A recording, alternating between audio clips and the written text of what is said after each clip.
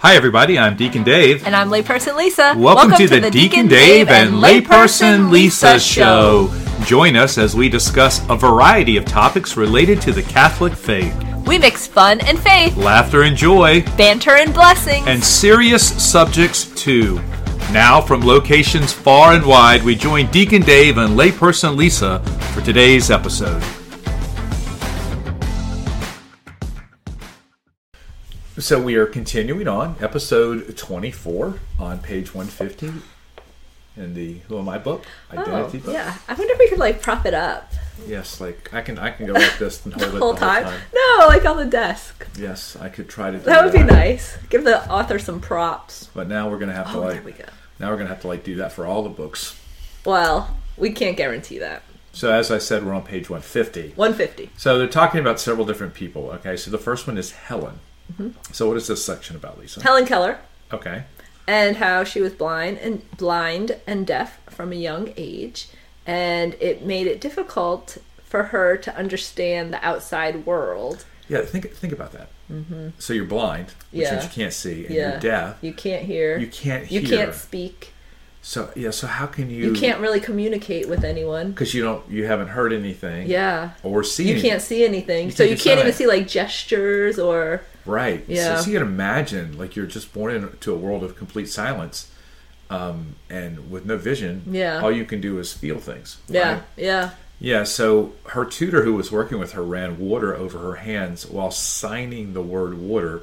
Something clicked. So I'm assuming that what they do is maybe signing it on her hand or something like that. I've seen a video of this. You have? Yeah, when I was in school, and it's one of those pumps, the water pumps. Okay. And I can't remember, but I just remember I think she was smiling because she kind of it says in the book, it clicked. That's very cool. Yeah, but I don't remember if it was like that or if she was doing actual sign language.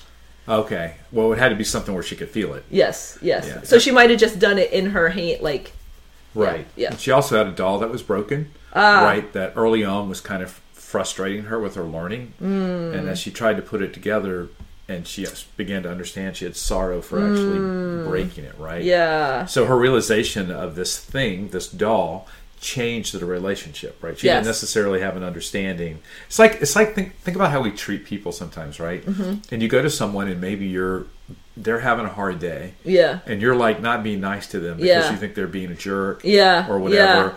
And then you realize they tell you, "Well, this just happened," right? And then you feel like, "Oh yeah," that's why we should just always love and not take things personally or. Yeah. Exactly. Now, we're going to go to Simon and Peter. So what about Simon and then Peter, Lisa? Well, so we hear of Jesus showing up when Simon and his friends had not caught any fish. Mm-hmm. And then Jesus tells him to cast his nets, and then they get a big catch. And Simon's first reaction to this vast haul of fish was an overwhelming sense of his own sinfulness. Yeah, so this event hit home with Simon, right? Because he really saw Jesus for the first time. Yeah. And in doing so, he saw himself, his own sinfulness. Yes. So it's imagine you can be in relationship with someone but not be in relationship with someone. Right? And so while he knew Jesus, he had a whole new understanding of who Jesus was when this happened. So once again, if you want to know who you are, you need to know your maker. Yes. Okay? And then Jesus does what? He tells them that soon you will be fishers of men. Okay, so now we go to Peter. Simon Peter. Same guy, different location. Right. Back to Caesarea Philippi. Which we talked about some episodes ago, yes. Right, where he says, hey, when he answers the question, he says, you are Jesus, the Son of the living God. Yes. And then the heart of Christianity is not a set of rules, which we've been talking about, but an encounter with Jesus. Yeah, so in order for us to answer, Lisa, who we are, we need to ask, who is Jesus? And then Jesus is the one, as we have been saying, who reveals us to ourselves. Yes. God has planted in our hearts to know the truth, which is to know him.